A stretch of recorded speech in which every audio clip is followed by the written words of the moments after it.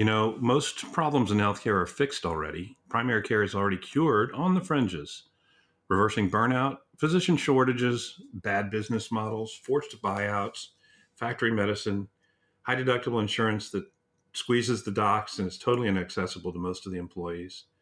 The big squeeze is always on for docs. It's the acceleration of cost and the deceleration of reimbursements. I want you to meet those on this show that are making a difference with host Ron Barshop, CEO of Beacon Clinics. That's me.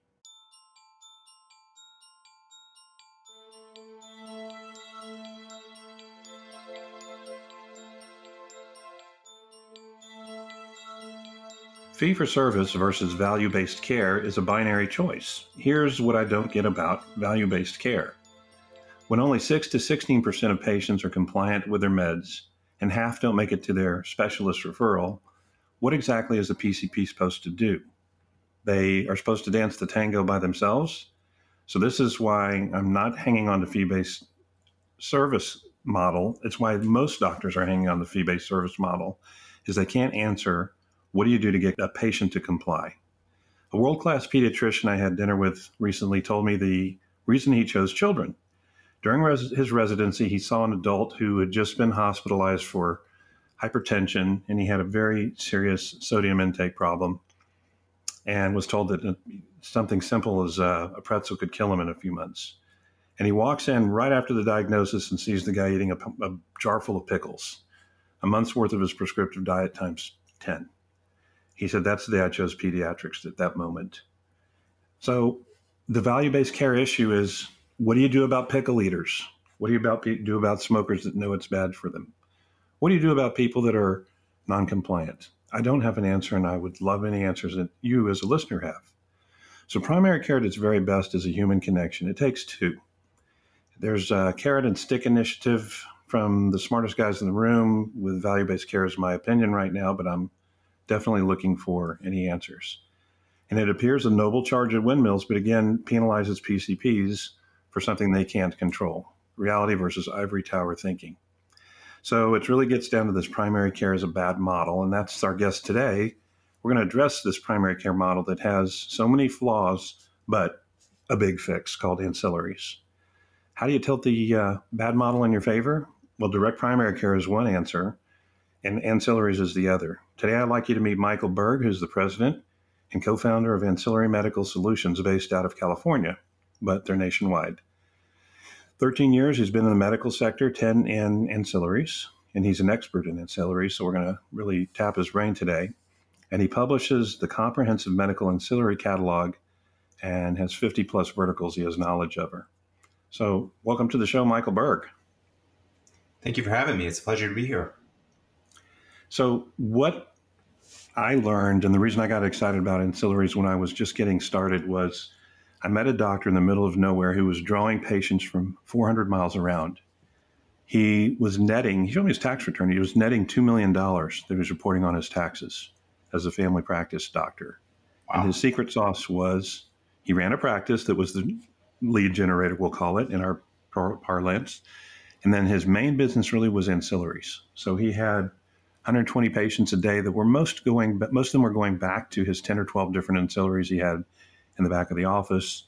And they were so happy that they had one place to go to get all of these workups done, and they didn't have to go see a specialist, which I just reported half of them won't go anyway. What got you into ancillaries? Because that's what got me into ancillaries, is seeing something wonderful like that work that could really change family practice care forever. Well, I actually started as a drug rep, just like you guys. I was a drug rep for Merck. And I remember being in an office once and I heard a sales rep walk in and start talking to the front desk person about medical ancillaries. And at that point, I had to Google what a medical ancillary was. I really had no idea what it was. But as soon as I started doing some research, I was intrigued because while I was pushing certain medications, a lot of the feedback that I was getting from physicians is that, this is all well and good, Mike, but I have bigger problems than, which cholesterol medication I'm going to give this patient or that patient. And the more you got to know physicians, especially the independent physicians, the more I saw the need for something like medical ancillaries. And so I wanted to be part of the solution and really help those doctors that I had forged relationships with I was looking for a way to help them with their biggest problem, which was maintaining their independence. So, what are you seeing? You're in California, of course, you have a nationwide overview. What are you seeing with this direction towards corporatization of care? Is the salvation for independence, if not ancillaries? Absolutely. I don't know if you guys saw Medical Economics had published a issue last month. I think it was the May issue, and it was solely dedicated to the rise of medical ancillaries. And there's several articles in there about medical ancillaries. And I don't remember the exact statistics, but I think it's up to about 91%, I want to say, of independent primary care practices that have at least one medical ancillary that they've enrolled in. When I got started in this business, that number was in the teens. So this has definitely reached critical mass. This is something that providers know about. And just like you brought up that example of the rural doctor, we're seeing that with a lot of independent practices that are now thriving by just providing more services at the point of care and taking advantage of these different programs that the marketplace has supplied to them. So you and I have both been at this for a decade, and my experience in the early days was the specialists really were very angry with the PCPs for taking away their cookie jar. These workups are really quite profitable, and they're terrific cash generators and don't take a lot of specialty expertise, and MA can run most of these. So there was a little bit of a little head throb vein, working when the specialist would talk to you. But that's changed because what's happened, instead of 50% compliance, when I've got a workup, I'm more likely to go get that diabetes treatment. When I have a workup, I'm more likely to do that weight management program or quit smoking or whatever the specialist they're sending me to, even a podiatrist. I'm more likely to go if I have a workup that says, here's exactly what's going on that my PCP ran for me. Do you find that to be true? I do, yeah. And we got the same sort of pushback in the beginning, especially from the specialists and even some primary care doctors that were worried about upsetting their specialists that they're referring their patients to. But what we found is that for a lot of medical ancillaries, they are screening tools in a lot of cases, which have obviously some ability to opportunities to bill codes and to generate some revenue at the point of care. But that patient who has severe cardiovascular issues, who needs intervention, is still going to be referred to the cardiologist. But what these tools allow doctors to do is to screen and track patients better in most cases, and basically have that specialist focus in on the patients who really need their care. And it helps actually filter out some of the patients who could be treated by their primary care physician. What is your reaction when you meet a doctor who, so it's a bell curve. Let's call 10% of the doctors pure Hippocratic oath and profits are terrible. You shouldn't be going for profits. 10% of the doctors are show me the money, honey. And the 80% in the middle is some degree of inflection between those two extremes. When I meet a doctor who says, I don't want to do anything that takes away from what a specialist should be doing, what is your reaction? I feel sorry for him.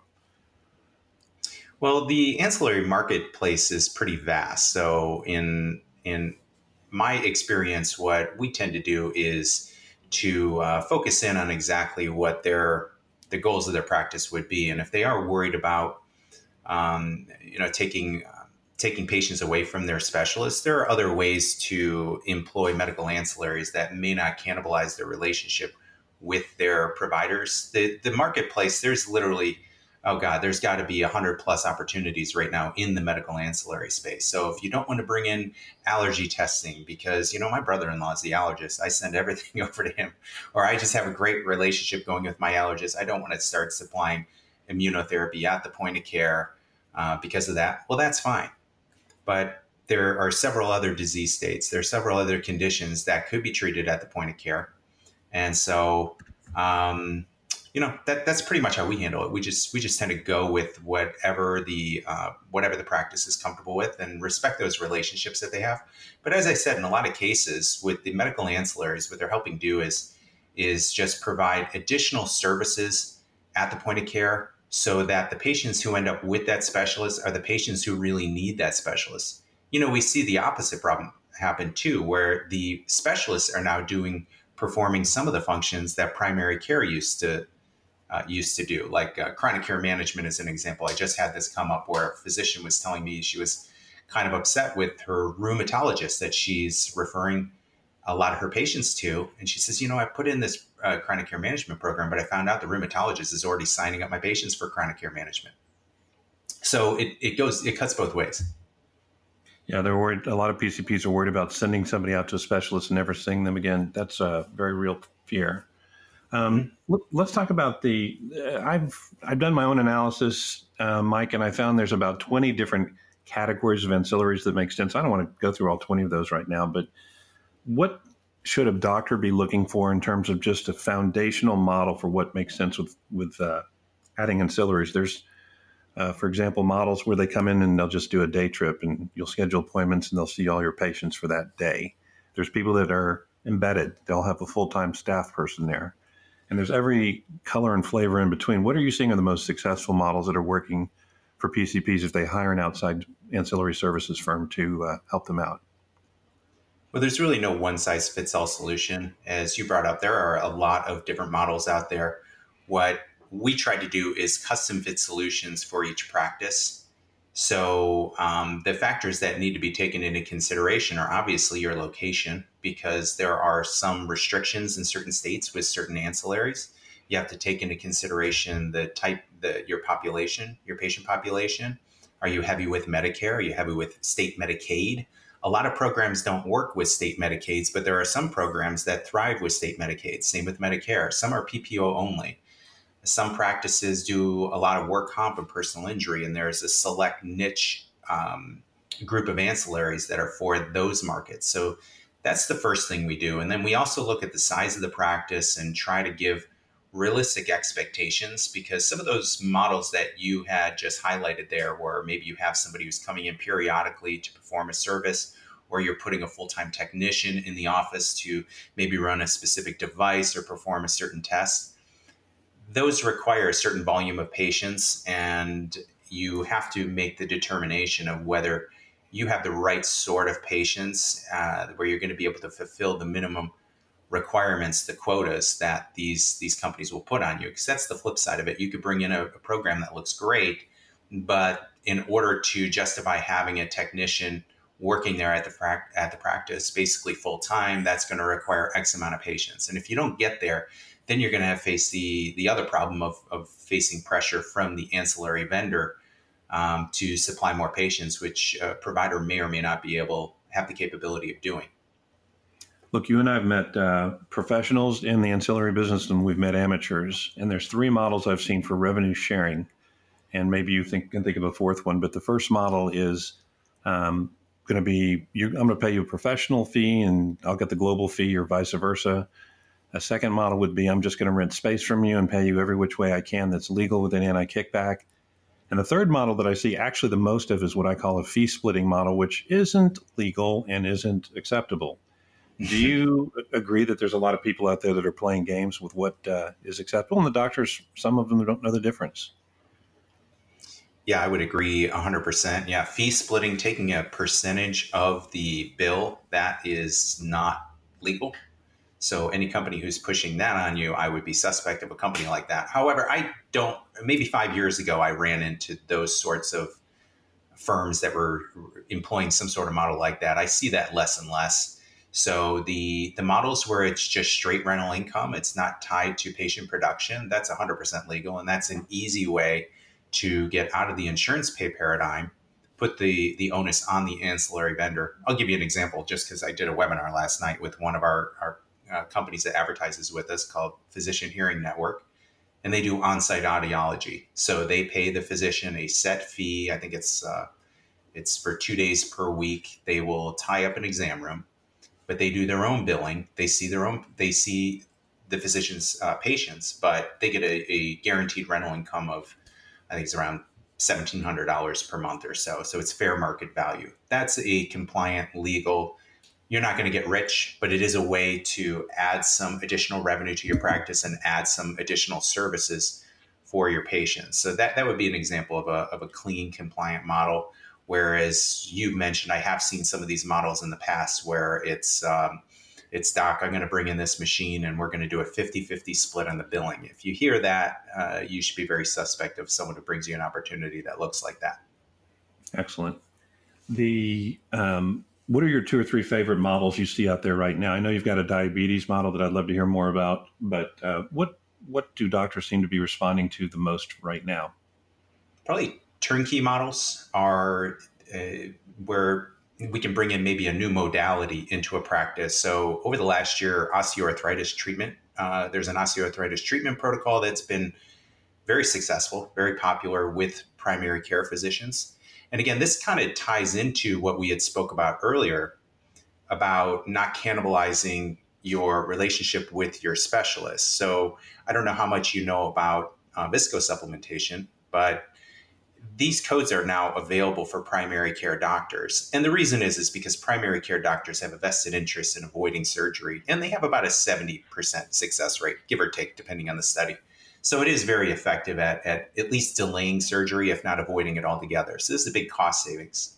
The orthopedic surgeons, on the other hand, their incentive structure is to cut people open and do surgeries. That's where they make their money.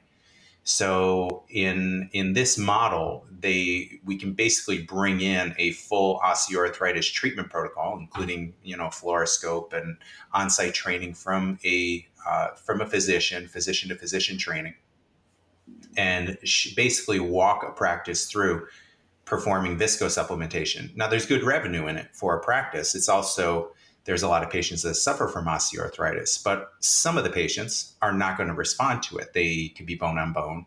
It's just not going to do any good. And those patients will still get sent to the orthopedic surgeon to get their surgeries. But that would be an example of a program that's had a lot of success because it's something that affects a lot of patients. It's a turnkey model, so it's really buttoned up. There's nothing for the practice to figure out. They will come into the practice and basically do full training for 2 days. And by the time the company leaves, that practice is pretty well versed on how to perform these procedures, establish medical necessity properly, do the documentation, and of course, patient intake and billing and coding. Now, the other program that is extremely popular right now is the Diabetes Diagnostic and Treatment Protocol. Same sort of model, but this focuses on diabetic patients. And this is done in coordination with the CDC program called the Diabetes Lifestyle Change Program. CMS also has their own program called DPP, the Diabetes Prevention Program. They operate off the same set of guidelines. But these programs are supported because they have proven results. The patients who go through the Diabetes Lifestyle Change Program have shown to have a 58% reduction in type 2 diabetes. Those who do get diabetes delay the onset by 4 years on average. Now, CMS pays roughly $17,000 per year to treat one diabetic patient. So you can do the quick math in your head as to what the incentive structure would be for CMS to promote a program like this. If you can delay the onset by 4 years, that's about a $70,000 savings to the healthcare system. So they make programs like this available for physicians with no copay to the patients. These generate thousands and thousands of dollars for the practice and meets several quality measures toward your MIPS composite score.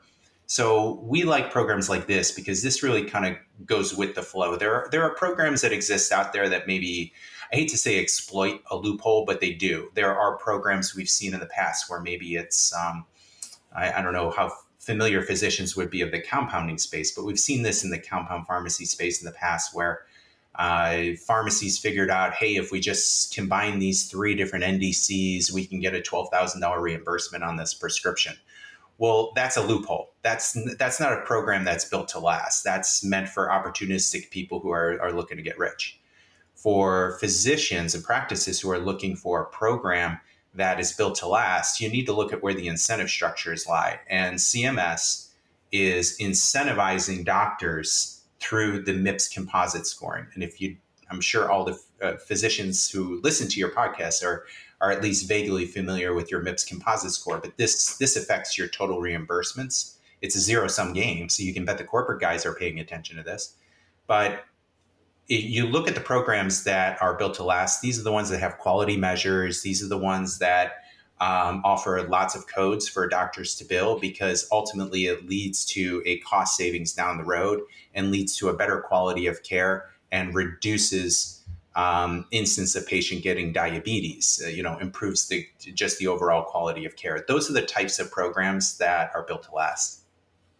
All right, I've got a hard stop in just a few minutes, so I'm just going to ask two more questions of you, Mike. The first question is, do you have any strong feelings one way or another towards cash pay versus insurance-based? In other words, are you presenting solutions for Juvederm and Botox and eyelash extensions? Of course, a lot of physicians have diversified either partially or completely away from the insurance pay paradigm, and for good reason. I totally get it. I hear the complaints from doctors all the time, and I understand the stresses that they go through, and the clawbacks or the pushbacks on not getting a code pay because you didn't properly establish medical necessity, and the notes going back and forth. And a good portion of they and their staff's time is spent fighting with insurance companies, and it drives everybody crazy. I understand that. However, that is still the bulk of the medical industry is still an insurance pay model. So if you want to fish in the deeper ocean here, you have to stick with the insurance pay model. For a lot of physicians, they don't have a choice. So what we try to do is advise doctors within that paradigm. Here are some things that you can do that, like I mentioned with the osteoarthritis or diabetes protocol, here are some things that you can do that basically go with the flow. Now, the cash pay models, though, there are a lot of practices that we talked to who 5 years ago, they might have been just sticking their toe in the water with some cash pay services. There's a lot of great regenerative medicine products that are out in the market. The marketplace is just absolutely flooded with them. And these programs go from anywhere from good to great. I mean, they all work. That's the thing. These regenerative products, they all seem to work on some level. And there's a huge market out there for patients, especially as the baby boomers get older. So they'll pay for things like regrowing hair, for looking younger, for feeling younger, whether it's bioidentical hormone replacement, PRP, amniotic-derived fluid, stem cells, all those sorts of products. There's a big growing market. I know that market is expected to grow by 5x by the year 2030. So especially if you're a doctor who's maybe in the front line of your career, not a bad thing to diversify and have at least a portion of your payers be cash payers. We've also seen doctors who switch to concierge models altogether. And if you have the right sort of location and the right sort of patients, that can be a successful model also. And I know several doctors who are doing concierge models and their quality of life is improved dramatically from just getting completely out of that insurance pay paradigm. So the answer to your question is both models work. All right, I have two more questions. The books you're recommending people read to learn more about this area, is there any magazines, books, reading cues they should get on to find out more? Well, I read medical economics and I follow them. That's probably number one because I know a lot of physicians read medical economics, so I can stay on top of the latest trends. We also publish our own blog, and we do a vlog also on, I just published one last night actually on 5 reasons that doctors should pay attention to their MIPS score. We just did an analysis of looking at some Google Analytics to see which programs doctors are seeking out. So I did one last week on 9 trending ancillaries for 2019 that kind of dovetailed with the medical economics article. And other than that, that's pretty much it. Great. And my last question is, if you could fly a giant banner over America, what would your message be to Americans? Well, my message would be targeted at doctors because this is my market. This is my career. I've been in this space now for more than half of my career, and this is where I plan on retiring. And when I went from pharmaceuticals and transitioned into the ancillary side, I really felt like this was my calling. And so I created this whole company based on this. And this is what I think about morning, noon, and night. And so my sole focus is on helping independent medical practices maintain their independence and provide the maximum amount of services that they can provide to their patients. And I think that maintaining independence is critical for healthcare in general, because the problem when people either have to be forced to sell or encouraged to sell because they just can't seem to manage, burnout increases dramatically, medical errors increase dramatically, the outcomes don't improve, and the care cost goes up. So the referral patterns change from a different place of service to a more expensive place of service within a system. And I just read Absolutely. there's no advantage cost wise. There's no advantage outcome wise to going to work for the man, and any perceived independence you have working for the man or peace of mind is replaced by other worries and other pressures. Is that true? 100%. There you go. Couldn't have said it any better. I'm not sure that doctors realize that when they're selling, that they're not just relieving pressure, they're just trading pressure. Well, I want to thank you for your time, and we'll do this again. You have an interesting overview that most don't have, and we will make this happen again. Thank you. It's a pleasure being with you. Thank you for listening. You want to shake things up? There's two things you can do for us. One, go to primarycarecures.com for show notes and links to our guests. And number two, help us spotlight what's working in primary care by listening on iTunes or wherever you get your podcasts and subscribing, and leave us a review. It helps our megaphone more than you know. Until next episode.